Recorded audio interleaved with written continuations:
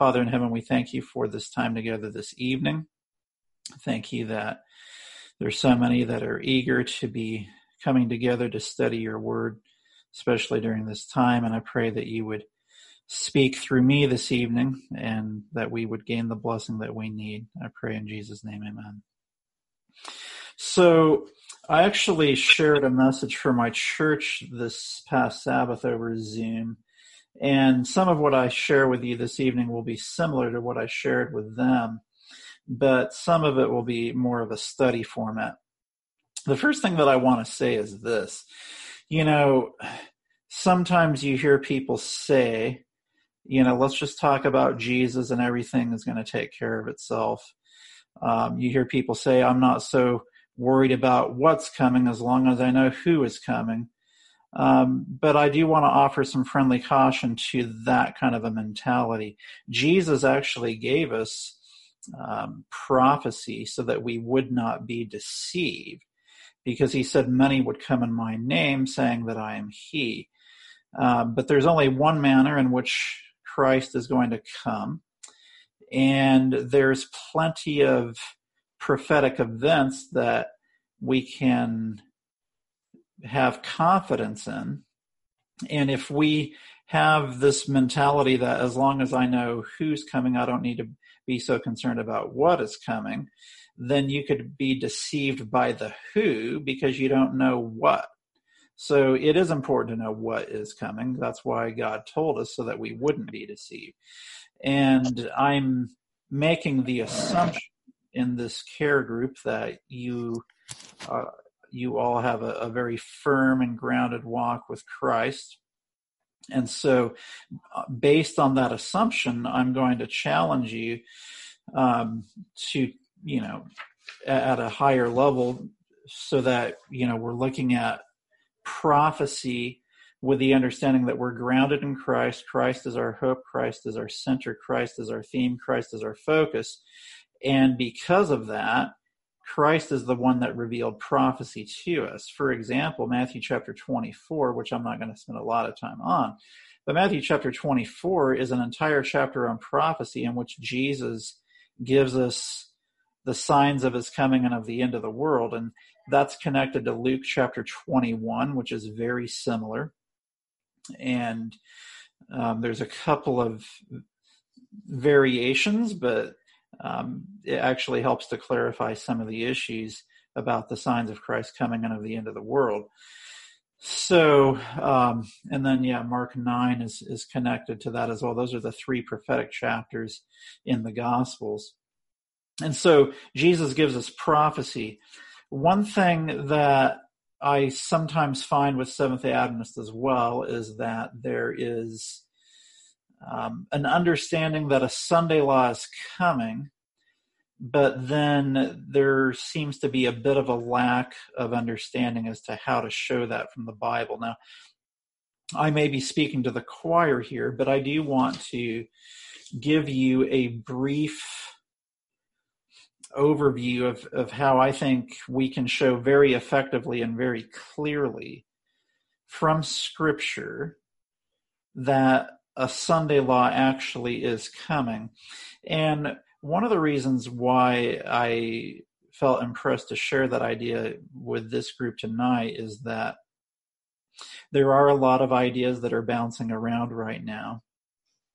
And I've seen some things on the internet that have suggested that we might be in the early time of trouble, that we may be in the siege of Jerusalem, prophetically speaking.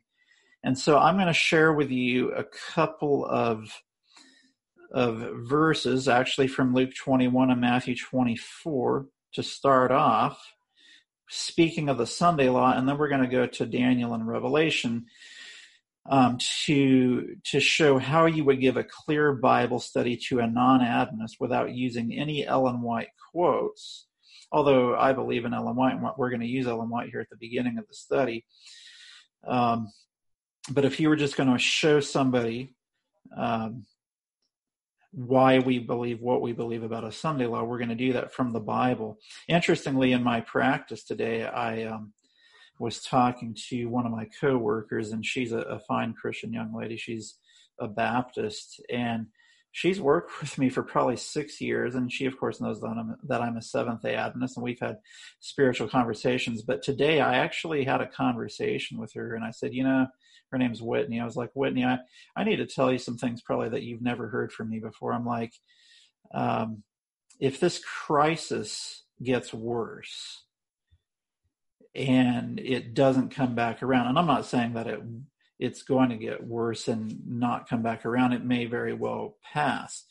But I told her, if it doesn't get better, if you start to see leading ministers of the land advocate for Sunday worship, just know that we've reached the end of the world. And she was very interested, and I actually gave her a copy of a book that I just wrote recently, which this is the book. It's called Daniel, Practical Living in the Judgment Hour. You can get a copy from Remnant Publications if you're interested. But, people are searching and people are interested right now. So I'm going to just read to you. Let's go to Luke 21.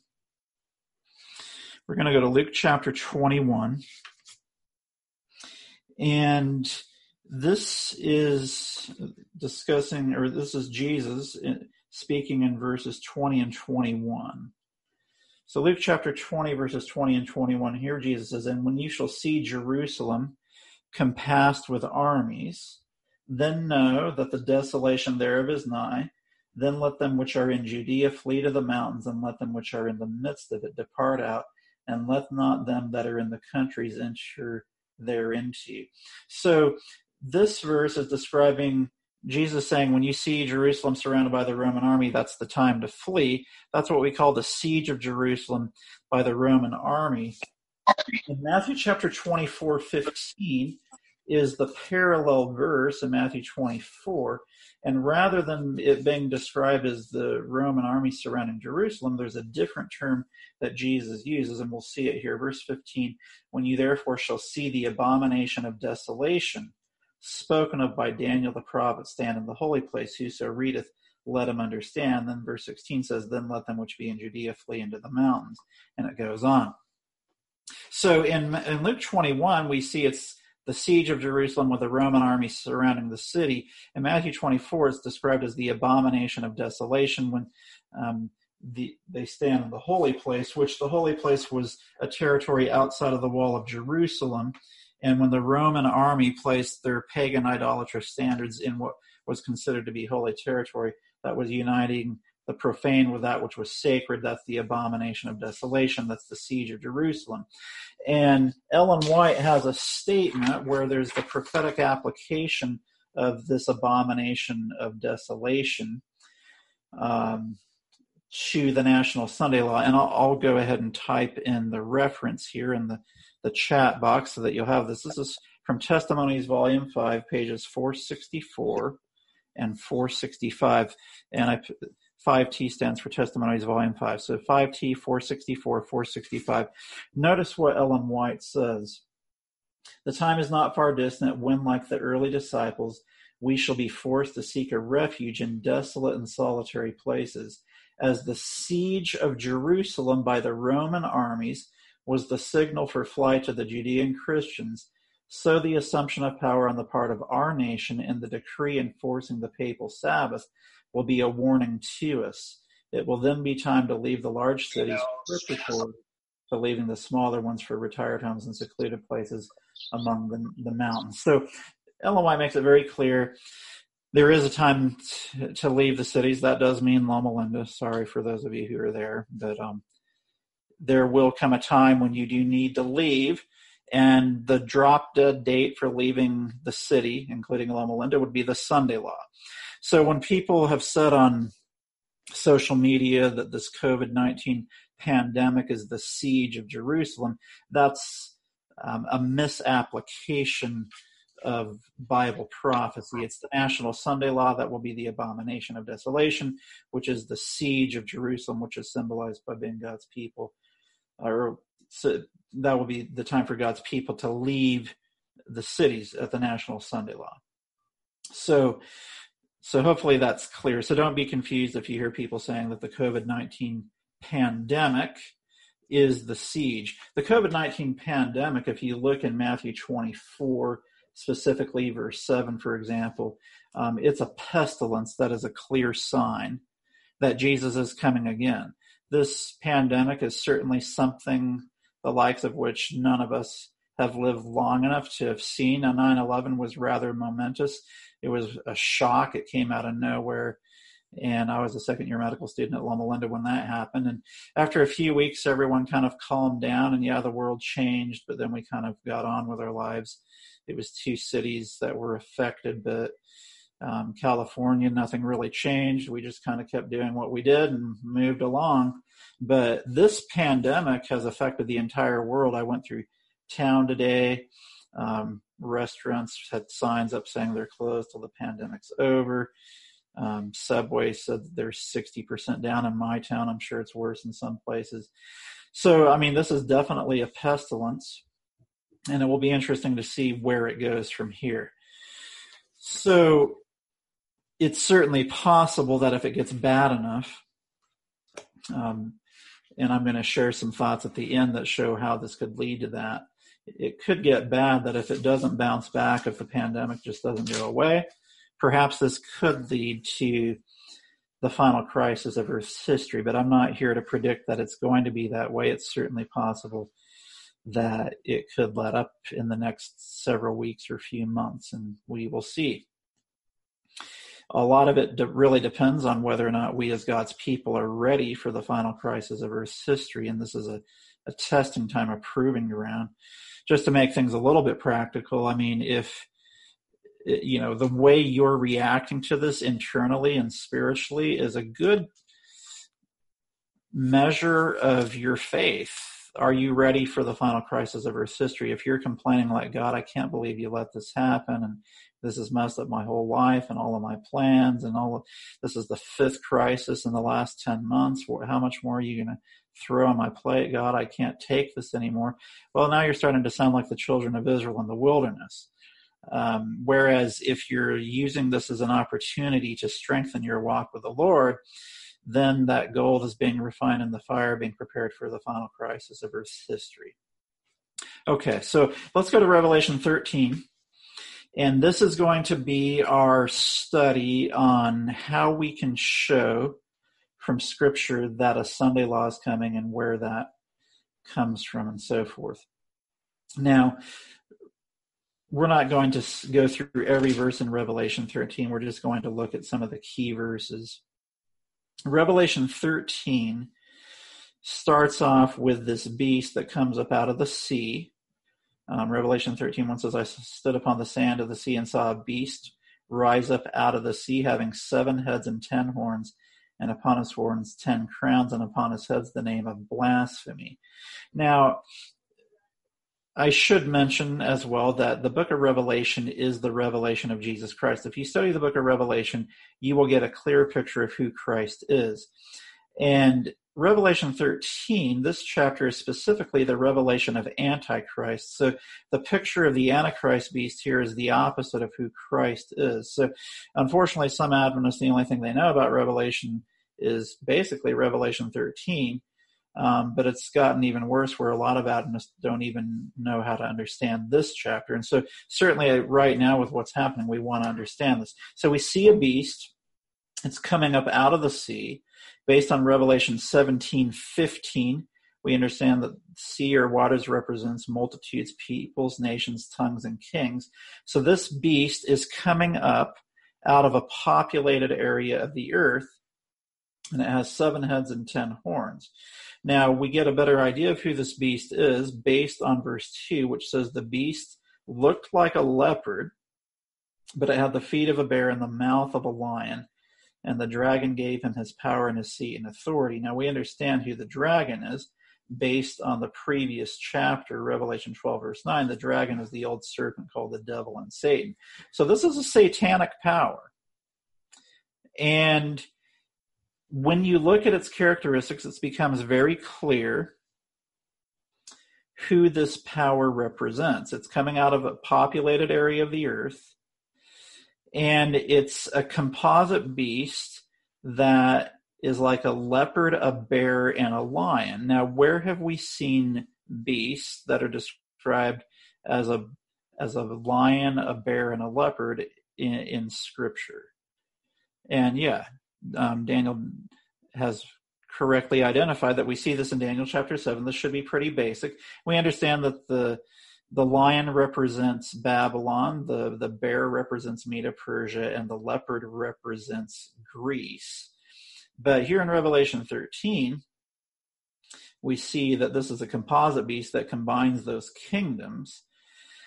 And this is where we see that this beast has components of Babylon in it, Medo-Persia, and Greece. And certainly when you look at the beast of Daniel 7 with the dreadful beast, which was the fourth beast, we understand that that's Rome. Now here's the other part that brings Rome into this. You see that this beast has 7 heads and 10 horns. If you study the beast of Daniel 7, the lion has 1 head, the bear has 1 head, but the leopard has 4 heads.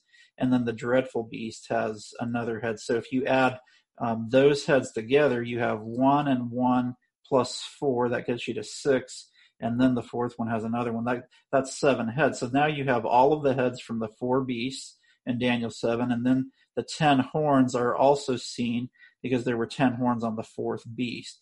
So Rome is included as well, even though you don't see the dreadful beast specifically mentioned or the teeth of iron specifically mentioned. The 7 heads identify Rome as being part of this. So we have Babylon, Medo-Persia, Greece, and Rome connected to the beast. But here's what I want you to look at. In verse 5 of Revelation 13, so Revelation 13:5, and again, the purpose of this study is to prove that a Sunday law is coming based on Scripture. So you may be wondering, how have we gotten there? Because we see later in Revelation 13 where it's discussed. But notice this, we have a composite beast that combines Babylon, Medo-Persia, Greece, and pagan Rome.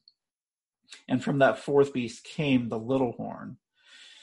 But in verse 5, speaking of this beast, it says, there was given unto him a mouth speaking great things and blasphemies, and power was given unto him to continue 42 months. Now, this beast, it says it has a mouth speaking blasphemies. Which part of the beast had the mouth? In verse 2. Revelation 13:2. Which part of the beast had the mouth? And that's correct. The lion is the one that had the mouth. Now, who does the lion represent? The lion represents Babylon. So this beast in Revelation 13 has the mouth of a lion speaking great things and blasphemies. And, I'll mention this as a neurologist, which I think this is kind of cool. The mouth speaks based on what the brain tells it to say. And specifically, it's the left frontal lobe. I'm pointing to my left frontal lobe here. It's the inferior left frontal lobe where Broca's area is located, and that is the expressive speech area of the brain.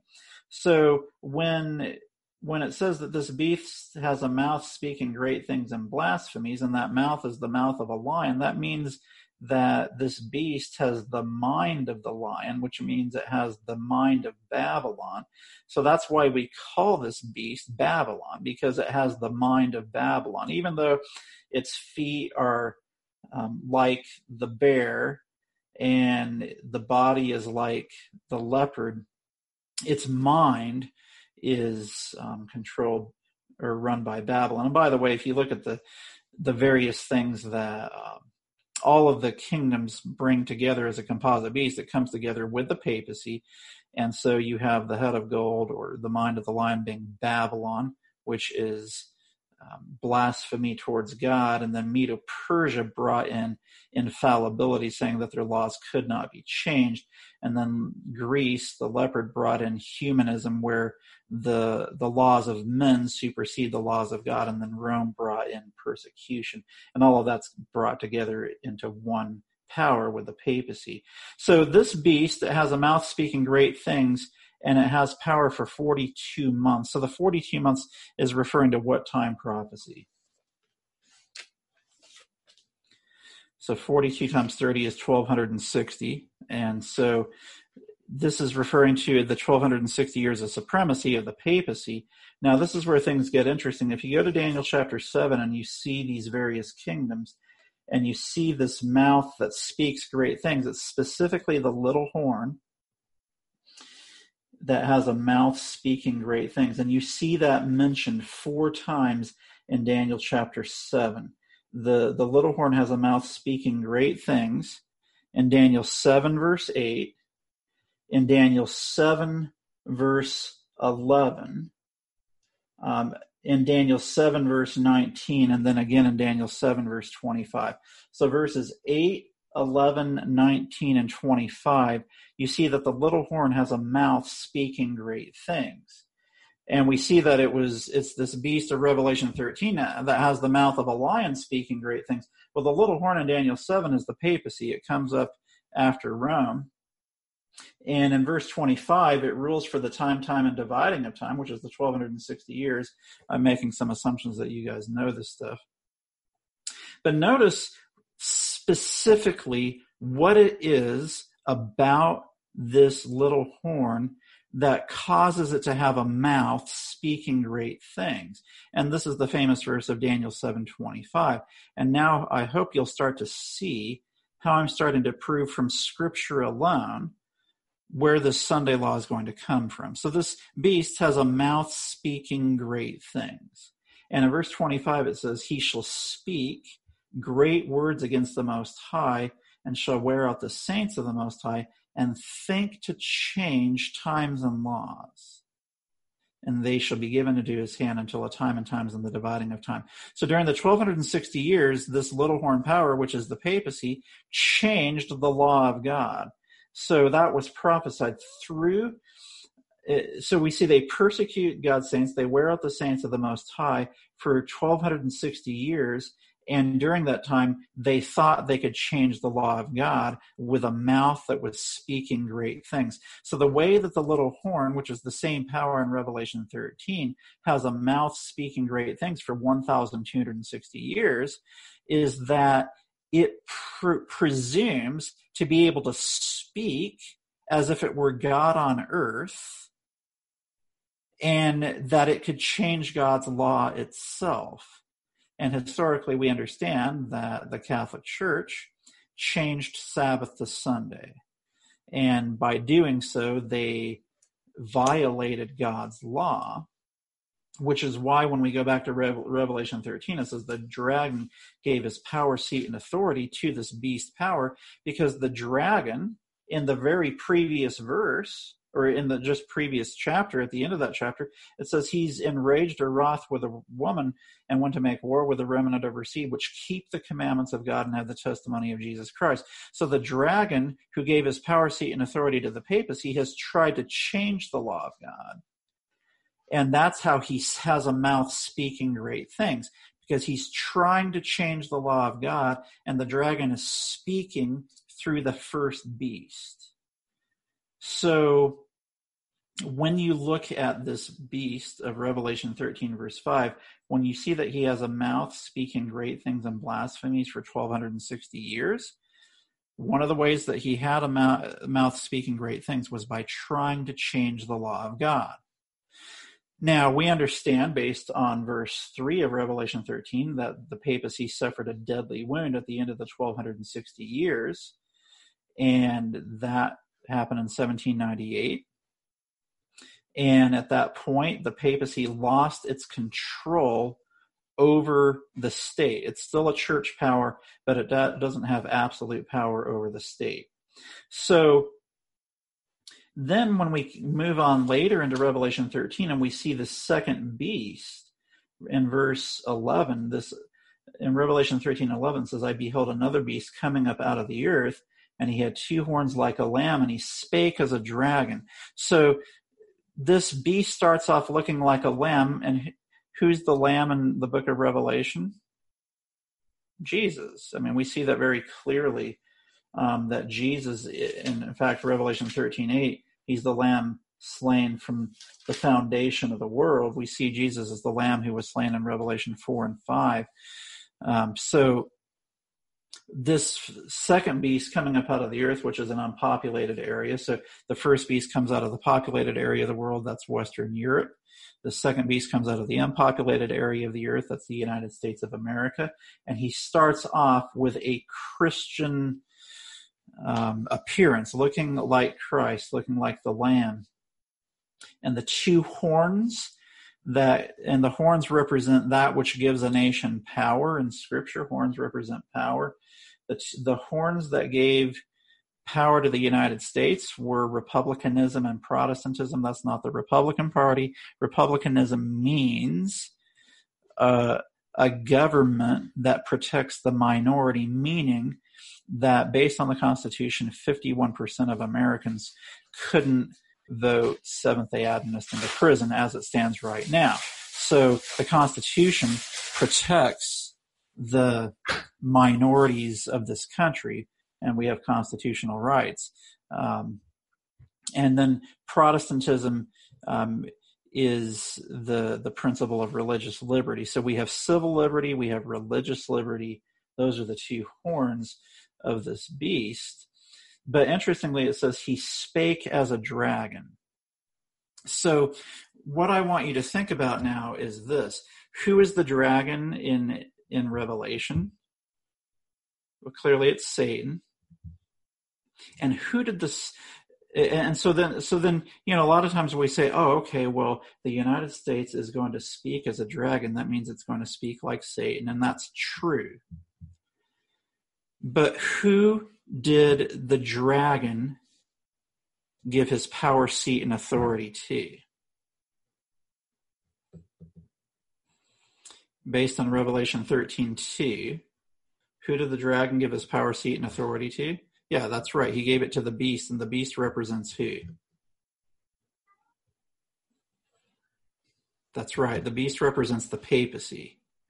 So if the second beast speaks like the dragon, and the first beast had a mouth speaking great things, wouldn't it make sense then to say, based on this verse, that when the second beast speaks like a dragon, it's going to speak in the same manner in which the first beast spoke? Does that make sense? And when the first beast spoke, it had a mouth speaking great things and blasphemies. And when that first beast spoke, it thought it could change times and laws. And that's when Sabbath was changed to Sunday. So when the second beast speaks, Scripture's telling you, hey, go back to Daniel 7 and you'll know exactly what this is referring to. You have this first beast that has all of the composites of the beasts of Daniel chapter 7, and then the little horn comes up out of the fourth beast, and it has a mouth speaking great things, and when it speaks, it will seek to change times and laws and persecute the saints. And so then you get to Revelation 13, and you see in Revelation 13 that the composite beast has the mouth of a lion, which is Babylon, and Babylon is speaking invested with the power and authority given to it by the dragon, who is Satan. And when they speak, they try to change God's law, and they do so by changing Sabbath to Sunday. Then you have the second beast, the United States of America, that starts off with civil and religious liberty. And friends, those of us who live here in the United States of America, we have been blessed to live in the greatest nation that God has ever brought into existence. We have had civil and religious liberty up until this time. And yet a day is coming when this nation will speak as a dragon, and a nation speaks through its laws. And when it speaks as a dragon, it will speak like the first beast of Revelation, who received its power, seat, and authority from the dragon. And when this beast speaks, it will be through a law that will legislate the day on which we worship, honoring the Sunday Sabbath over the true Sabbath. So you can just show that from Scripture. You don't need to go to Ellen White and find statements from great controversy. That's great for us as Seventh-day Adventists to share with each other and to show what's going to happen. But you can do this Bible study with a non-Adventist and show them the history. And it may take a few studies potentially for them to understand everything, but you can show them Daniel 7. These are the kingdoms represented, and this is what the little horn did, and this is how it changed the law of God. And then you take them to Revelation 13 and you say, this is the composite beast of those kingdoms in Daniel 7, and it changed God's law, and the second beast is going to do the same thing. And when that happens, then we go to the rest of Revelation 13. It's verse 12 says, he exercises all the power of the first beast before him and causes the earth and them which dwell therein to worship the first beast whose deadly wound was healed. So then we see that they do cause the earth to worship the first beast. And then you see that they do great wonders. He makes fire to come down from heaven on the earth in the sight of men, which we saw fire coming down from heaven on the earth in the sight of men at Mount Carmel. In that case, it was to show that God was the true God of Israel. In this case, it will be done by this false prophet of apostate Protestant America, who will make it look as if God is on the side of this Sunday law issue. And then you see that there will be a deception. He will deceive them that dwell on the earth by the means of the miracles which he had power to do in the sight of the beast. And then you see that there's the image to the beast, and then the next verse, verse 15, talks about the mark, or the mark of the beast goes on, down in verse 17. So there's going to be an escalation where you can't buy, you can't sell, and finally you would be put to death. I want to say a couple of things now. Well, let me, because I'm going to share now some Ellen White statements just to add to what I've shared here. Hopefully what I've shared from the Bible so far has made sense. If somebody doesn't see the connection that I made between Daniel 7 and Revelation 13 and the second beast speaking as a dragon, if you'd like me to go over that again, let me know right now. I'd be happy to do that. But did that make sense to all of you? Because the reason I shared this is because I want as many Seventh-day Adventists as possible to be able to give a very clear Bible study on the fact that a Sunday law is coming. We're not just making this up. This isn't just something that the pioneers came up with that nobody can figure out now. It's very clear. And if you just connect Daniel 7 to Revelation 13, there's no way you can miss the Sunday law application. And we need to know that, especially right now, Seventh-day Adventists. So again, it's not going to save you to be able to do that, but if you're being led by the Holy Spirit, God has given us this information so that we can help people to not be deceived and to avoid receiving the mark of the beast. Because remember, those who receive the mark of the beast will receive the outpouring of the 7 last plagues. So it sounds like that's clear to all of you, so I'm glad to hear that. I would like to ask something because sure, please. I was writing as fast as I could, but I can see it. I grew up knowing all this stuff, but is there a way to type this out in order and how to present these verses? Because it was just a lot, and maybe I'm the only one that feels that way, but sure. I feel like I do need more of a step-by-step kind of thing, if that's available anywhere. Sure. So what I would say, and I'm glad you brought that up because I want this to be clear. What I would say is the best way to see this in a step-by-step fashion is to start in Daniel chapter 7 and to understand the 4 kingdoms that are represented there first. So you understand that the first kingdom is represented by a lion, that's Babylon. The second king is represented by a bear, that represents Medo-Persia. The third kingdom is represented by the leopard, which represents Greece. The fourth kingdom is a dreadful beast, which has iron teeth, which connects to the iron legs of Daniel 2. That represents Rome. And then you have the little horn that comes out of that fourth beast. And that little horn has a mouth speaking great things and blasphemies. And as you go through Daniel 7, you get to verse 25, you see that little horn speaks great words against the Most High, and he thinks to change times and laws.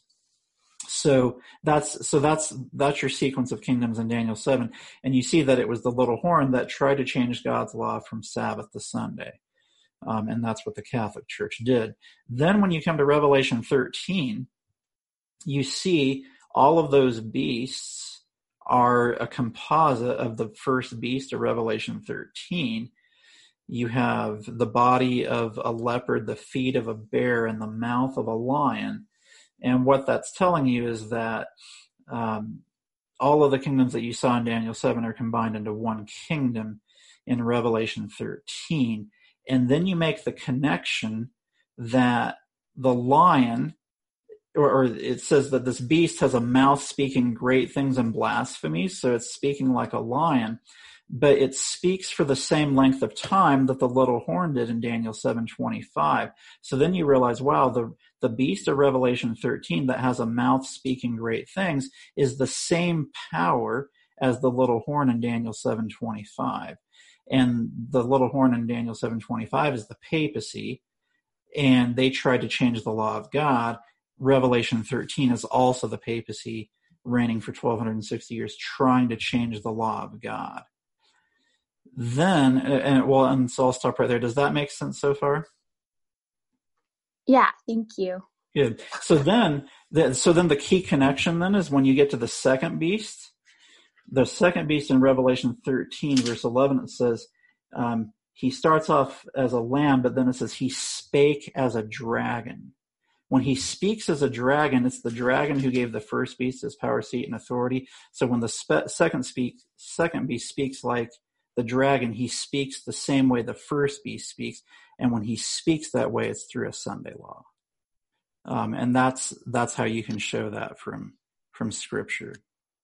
Okay, thank you. You're welcome. And thank you for asking for that clarification, because I definitely want you to understand that. And I'll mention this again. If you want more information on the kingdoms of Daniel 7, you can get my book from remnantpublications.com on the book of Daniel, and it goes through all of that. You can order it from them directly, remnantpublications.com. I'm going to read to you a couple of statements as we come to the last few minutes of our study here, because I want to make that relevant. So I just did a little study showing that, Sunday law is coming, and we've taught that for years and years and years as Seventh-day Adventists. And some of my friends and people who are younger than me and people who are older than me roll their eyes when you talk about a Sunday law. But I'm telling you, it's coming. The Bible says that it is. And Ellen White gives us some inside information that there's going to be plagues and calamities that will cause the people of the land to call for such a thing. I'm reading to you a statement now, and I'm gonna type this in. And that's a good question about the close of probation. I'll answer that after I read these quotes. I'm going to give you a statement from Great Controversy 579. You can read before and after to get the more complete context. This is Ellen White speaking. She says, since the middle of the 19th century, students of prophecy in the United States have presented this testimony to the world. And if you read the context, this is that there's going to be a Sunday law. In the events now taking place, has seen a rapid advance toward the fulfillment of the prediction. With Protestant teachers, there is the same claim of divine authority for Sunday keeping and the same lack of scriptural evidence as with the papal leaders who fabricated miracles to supply the place of a command from God. Now listen to this. This is the key thing I want you to hear. The assertion that God's judgments are visited upon men, the assertion that God's judgments are visited upon men for their violation of the Sunday Sabbath will be repeated. Already it is beginning to be urged in a movement to enforce Sunday observance as fast gaining ground. So she says in that statement that when God's judgments are poured upon men, people are going to claim it's because it's been a violation of Sunday. Now, this next statement is even more amazing, but it's a less known quote. It's from Review and Herald, September 17, 1901, paragraph 9, and I'm typing this in the chat box so that you have the exact reference. Review and Herald, September 17, 1901. So this is what Ellen White says. The Spirit of God is being withdrawn from the earth. When the angel of mercy folds her wings and departs, Satan will do the evil deeds he has long wished to do. Storm and tempest, war and bloodshed. In these things he delights, and thus he gathers in his harvest. And so completely, and now listen to this, so completely will men be deceived by him that they will declare that these calamities are the result of the desecration of the first day of the week. Now listen as she goes on. She says, from the pulpits of the popular churches will be heard the statement that the world is being punished because Sunday is not honored as it should be, and it will require no great stretch of imagination for men to believe this. They are guided by the enemy, and therefore they reach conclusions which are entirely false. So a time is coming when you will hear from the popular pulpits of the Sunday churches of this land that the calamities that are falling on our nation are the result of the desecration of the first day of the week. Now, I'm not here to say that the COVID-19 pandemic is going to cause the preachers of this land to say such a thing. But unless you're completely disconnected from prophetic realities, if you understand what prophecy teaches, you could see very easily how this pandemic, if it gets worse, if it doesn't get better, if it causes the economy to completely collapse, and if it just keeps going and going and there's no end in sight, it could very easily lead to the end of the world. And if you're a Seventh-day Adventist, you need to be awake to that reality. Now, I'm not saying it's going to happen. It very well could be a month from now that we'll be on the downslope, and we'll look back and say, well, I guess God's people still aren't ready for the final crisis. The four angels are still holding the four winds. But the last thing I want to share with you is actually a sermon, or it's not a sermon, it's a 12-minute clip. And I'm going to give you the link for it. It's by a Baptist minister by the name of Robert Field. I'm going to put it in the chat link so that you can go back on your own and listen to it later. We're not going to listen to it here. I'm just going to share some highlights with you, but that is the link. And the title for this presentation is Why God Took Sunday Away. And now this is not from the leading pulpits of the land, so this doesn't fulfill Ellen White's statements about when you hear from the pulpits of the popular churches about Sunday being desecrated, then, we'll be at the end. This is from a pastor in Montreal, Quebec, in Canada. And he makes I'm just going to summarize a few of the statements that he makes. But you should listen to it yourself. That's the link. Copy it into your browser. Go back and listen to it. It's just 12 minutes. And he says, Sunday has been taken away. Gatherings have been taken away by God. And he's like, it's nice that we can meet by live stream, but it's not the same. Something is missing. These live streams are a poor replacement for gathering on the Lord's day. Then he starts asking some questions. He says, what is God trying to teach his church? Why would God take away Sunday? And then he says, all of these churches where the gospel is being preached on Sunday, so many venues for sharing the gospel have been reduced. And he says there's several reasons for this. He says this is God's judgment on his people. And he says the church needs to wake up and hear his voice. And he says a key reason, he says, in looking at our present condition as Christians, he says the virus is a judgment on us. Church is closed. God has eradicated worship on his day. He has taken Sunday away. And then he goes on to say he is sending the message that he is not pleased with what we have done to his day of worship. And then he says, do you really think we have been honoring this day? He's like, we have not been following the fourth commandment. And as an Adventist, I chuckle to hear him say that they haven't been following the fourth commandment. He talks about how Israel lost their day of worship by being sent into exile into Babylon. He's like, what used to be the Lord's day has been turned into the Lord's hour. He's like, we don't abstain from work and play. Sunday has become optional for Christians. We can opt out of church for going to games or movies or lawn work or a day at the beach, whatever. And he's like, the church burns to the ground while the fourth commandment is violating. And then he says, we're teaching the next generation that Sunday is not important. And then he closes by saying, perhaps with the loss of Sunday in the weeks ahead, we will see its necessity. And he quotes Isaiah 58:13 and 14, which is, of course, speaking of the seventh-day Sabbath, but he uses it to promote Sunday sacredness. And he says, will we repent and change, or will we stay as a lukewarm church? And he's like, God is speaking, but are we listening to his sermon? Now, this is very interesting to me, because if that idea shared by this pastor in Montreal, Quebec takes off, and leading ministers of the land start to share the same thing, as Seventh-day Adventists, we would know that the end of all things is here. And so, Luke chapter 21 offers some encouragement when many would seem to be scared by what's happening in the world around us. As Seventh-day Adventists, we don't need to be scared, because we understand that signs of the coming of the Lord should be good news for us, that our Savior and King is coming to take us home. And so I'm going to close by reading Luke 21:25-28, and then I'll answer a couple of questions.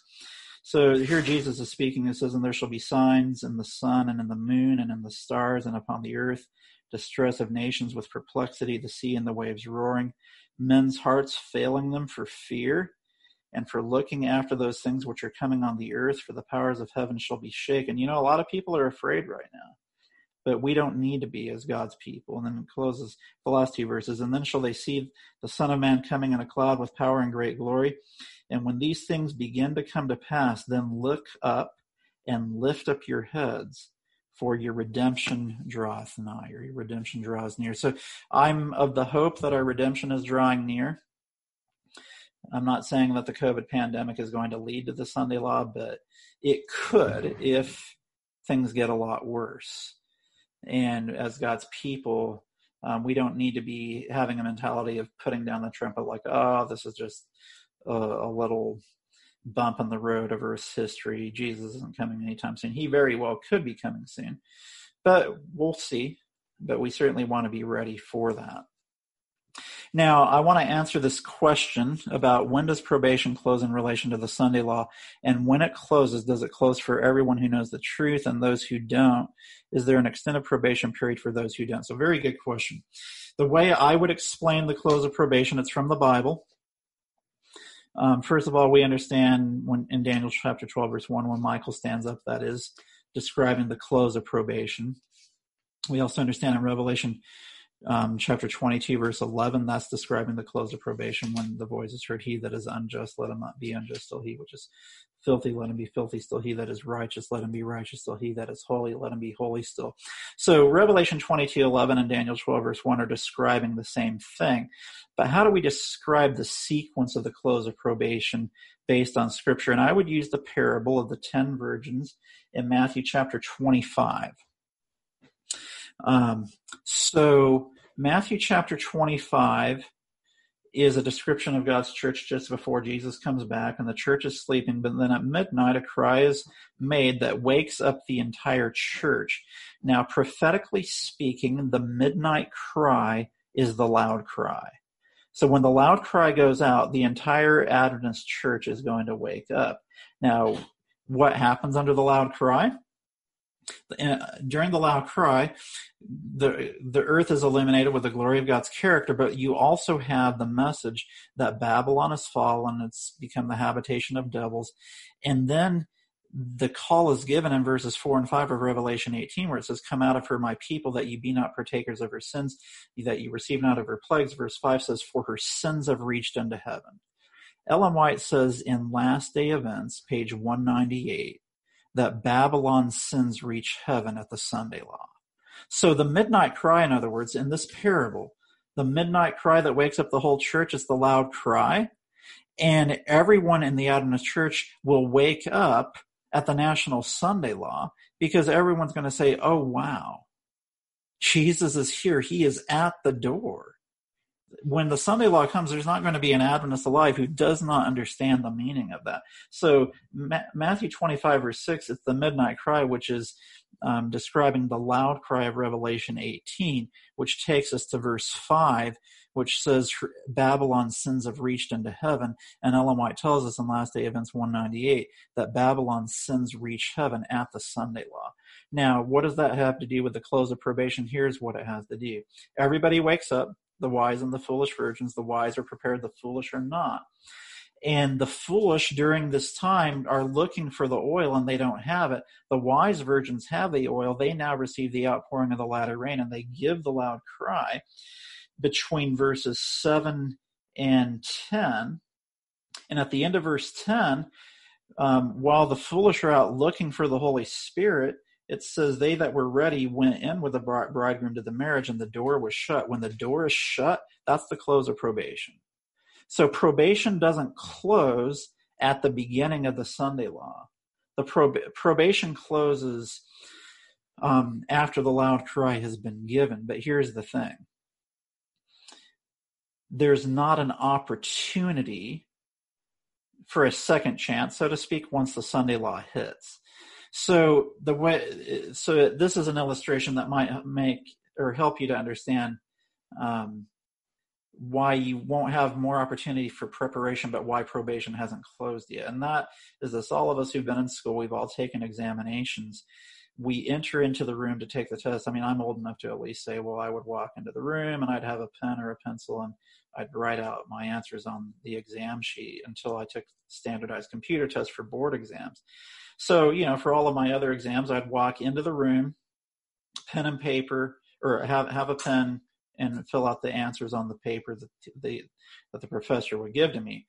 So when I walked through the door and sat down to take the examination, my opportunity for preparation was over. I would demonstrate my knowledge as soon as I started answering the questions until I turned in the test. But my probation for whether or not I had passed the test or not and what grade I would get did not close until I handed the test in. Same with all of you when you've taken a test. So probation closes when you hand in the test in that scenario. So here in this scenario, Seventh-day Adventists are the ones whose opportunity for preparation closes first, but their probation doesn't close as soon as the Sunday Law starts. The wise virgins go out and give the loud cry message. They'll be the 144,000. The foolish virgins will end up receiving the mark of the beast because they don't have the fruits of the Spirit. But during that time, those in the other churches will respond to the message, "Come out of her, my people." And so God's people in the other churches who didn't have all of the truth and the light that Adventists have had will have an opportunity between the Sunday Law and the closing of that door to join God's church because they didn't have all the truths that we had. But Adventists who have all the light won't have an opportunity to gain that experience once the Sunday Law comes. So that's why some people have said, oh, well, probation closes for Adventists at the Sunday Law. Well, you might be kind of splitting hairs and playing semantics a little bit, but really probation only closes once, and that's when Michael stands up, and that happens at the same time. And as best as I can understand from studying the Bible and the Spirit of Prophecy, probation closes at the death decree as you have the Sunday Law escalate to the point that you will be put to death. That's when probation closes for the entire world. And then Jacob's time of trouble starts after that. So hopefully that makes sense as well. But yeah, Sunday Law, when the Sunday Law comes, there's no more opportunity for preparation. And then the question is, when do we leave the cities if we need to sound the loud cry? So I read the statement from Testimonies, Volume 5, pages 464, 465, where Ellen White says, as the siege of Jerusalem by the Roman armies was the signal for flight to the Judean Christians, so the assumption of power on the part of our nation in the decree enforcing the papal Sabbath will be a warning to us. It will then be time to leave the large cities preparatory to leaving the smaller ones for retired homes and secluded places among the mountains. So Sunday law is your last chance to get out. Ideally, you would be out of the cities now and working the cities from outposts outside of the city. We don't ignore the cities. We still work them, but we don't live in them. When the final crisis hits, you're going to have a limited time to get out. You don't want to say, well, it's going to take me 3 days to pack up my whole house. No, you better get in the car and get out of there immediately, because once the city goes on lockdown, you won't be getting out. So, that's just something to keep in mind. But the loud cry will be given. Ellen White says in Great Controversy, it's Earth's final warning. Towards the end of that, I want to say it's around page 612, but don't hold me to that. She says, servants of God with their faces lighted up will hasten from place to place to give the message. So I don't necessarily get the idea that we're going to be in large arenas or football stadiums speaking to 50,000 people. It's going to be more like a door-to-door effort of thousands of faithful Adventists going door to door, sharing the last message before probation closes. So I think that's so the question, is there a specific Sunday law reference in the Bible? So I kind of went through that in the Bible study. It doesn't, Ellen White and Seventh-day Adventists in modern language use the term Sunday law. It's a legislation. But the term itself, Sunday law, isn't used in the Bible, but I showed that from the study this evening, that the first beast has a mouth speaking great things, and it sought to change times and laws. So that was changing Sabbath to Sunday. That was the Catholic Church doing that. And then the second beast will it will speak as a dragon. A nation speaks through its laws, and when it speaks like a dragon, it will have a mouth speaking great things, and it will also subvert God's law, and that will be through a Sunday law as well. So that's where we get the understanding of the Sunday law from Scripture. So thankfully, the Bible is clear on these things. And again, I just want to encourage, any of you who may have not had clarity or weren't totally convinced of Sunday laws, listen, Seventh-day Adventists aren't just making up cunningly devised fables about Sunday laws. This is rock solid, very clear from Scripture that there will be a law passed by the second beast of Revelation 13, which is the United States of America, which will subvert the law of God. That's a Sunday law, and will cause the earth to worship the papacy when its deadly wound is healed. And that's when we as Seventh-day Adventists will give the loud cry warning. But listen, I just want to encourage all of you as well. Now is a great time to be sharing with people who are open-minded about what's going to happen in the future and what prophecy says. As far as what do we tell people who think we are a cult for believing in a Sunday law? I would just simply say we just follow clearly what Bible prophecy teaches us. And when they start to see these things happening, they'll know that what we've said is true all along. And it's going to happen. It's definitely going to happen. And what's happened with this pandemic is a clear reminder of how quickly this world can change. And it's remarkable how much of a different world we're living in right now. So I will say a word of prayer, and we will close our study. Father in heaven, we just thank you so much for being with us this evening. We thank you for the more sure word of prophecy that shines light in the darkness of this world. We thank you that despite our unworthiness, that somehow you saw fit to call each one of us to be Seventh-day Adventists at such a momentous time of Earth's history. Lord, we just don't feel worthy, but we know that by your grace and strength, you were able to use us to be your witnesses to the world around us. And so Thank you for the high calling you've given us. I pray that we would be faithful like Daniel and his friends in this modern world. May our hearts not fail us for fear, but may we lift up our heads and realize that our redemption is drawing near, that Jesus is coming soon, and that our eyes have not even seen or even imagined the things that you have prepared for us in the heaven that is to come and the earth that will be made new. Help us to make that our priority and to be looking for your soon return. May we be faithful, forgive us for our sins, and strengthen us, enable us to overcome in the areas that we need victory. And I just pray for each person here, people who are struggling with challenges, discouragements, whatever issues that they may be, that you would step in and just come right in and be the God that you've promised that you would be to each one of us. And so we thank you for this time that we've had together. Thank you for the more sure word of prophecy. And I pray this in Jesus' name. Amen. This media was brought to you by Audioverse, a website dedicated to spreading God's word through free sermon audio and much more. If you would like to know more about Audioverse, or if you would like to listen to more sermons, please visit www.audioverse.org.